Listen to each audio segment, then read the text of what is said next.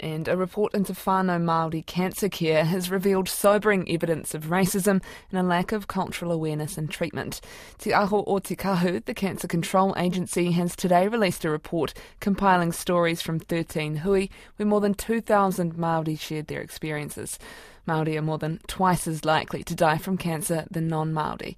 The agency's Acting Equity Director, Sasha Webb, says many faced delays or racism in their diagnosis. And a report into whānau Māori cancer care has revealed sobering evidence of racism and a lack of cultural awareness and treatment. Te Aho o Te Kahu, the Cancer Control Agency, has today released a report compiling stories from 13 hui where more than 2,000 Māori shared their experiences. Māori are more than twice as likely to die from cancer than non-Māori.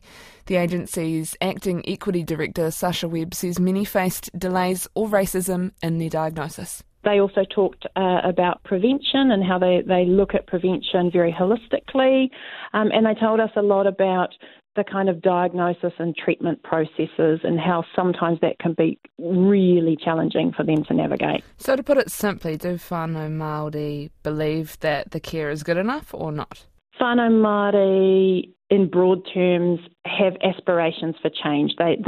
While they can see that some improvements have been made. Aspirations for change is code word for it's not currently good enough and they want to see better results.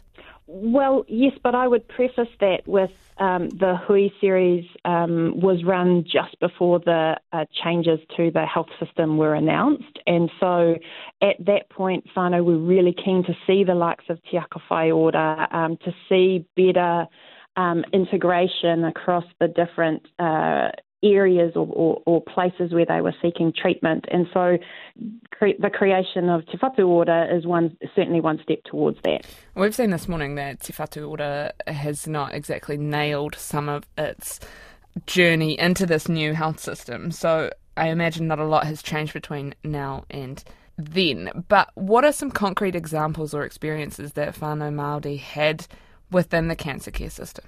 Whānau told us that diagnosis, to them it feels unnecessarily traumatic and that cancer can create a lot of financial barriers for many whānau. They also often feel when treatment ends, it's such an intensive period when they're working with potentially a lot of different health providers, that when that treatment finishes, it's such an abrupt change that they almost feel forgotten. Is there any specific anecdotes that really stick with you and illustrate the level of concern that whānau Māori have or have experienced?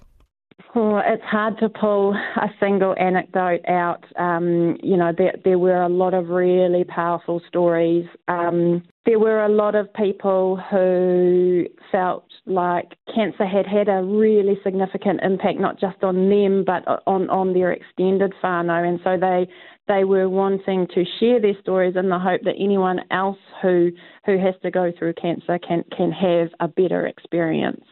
I note in the release there is some barriers that have been raised from not being given the right information to experiences of racism. How common was racism within these hui?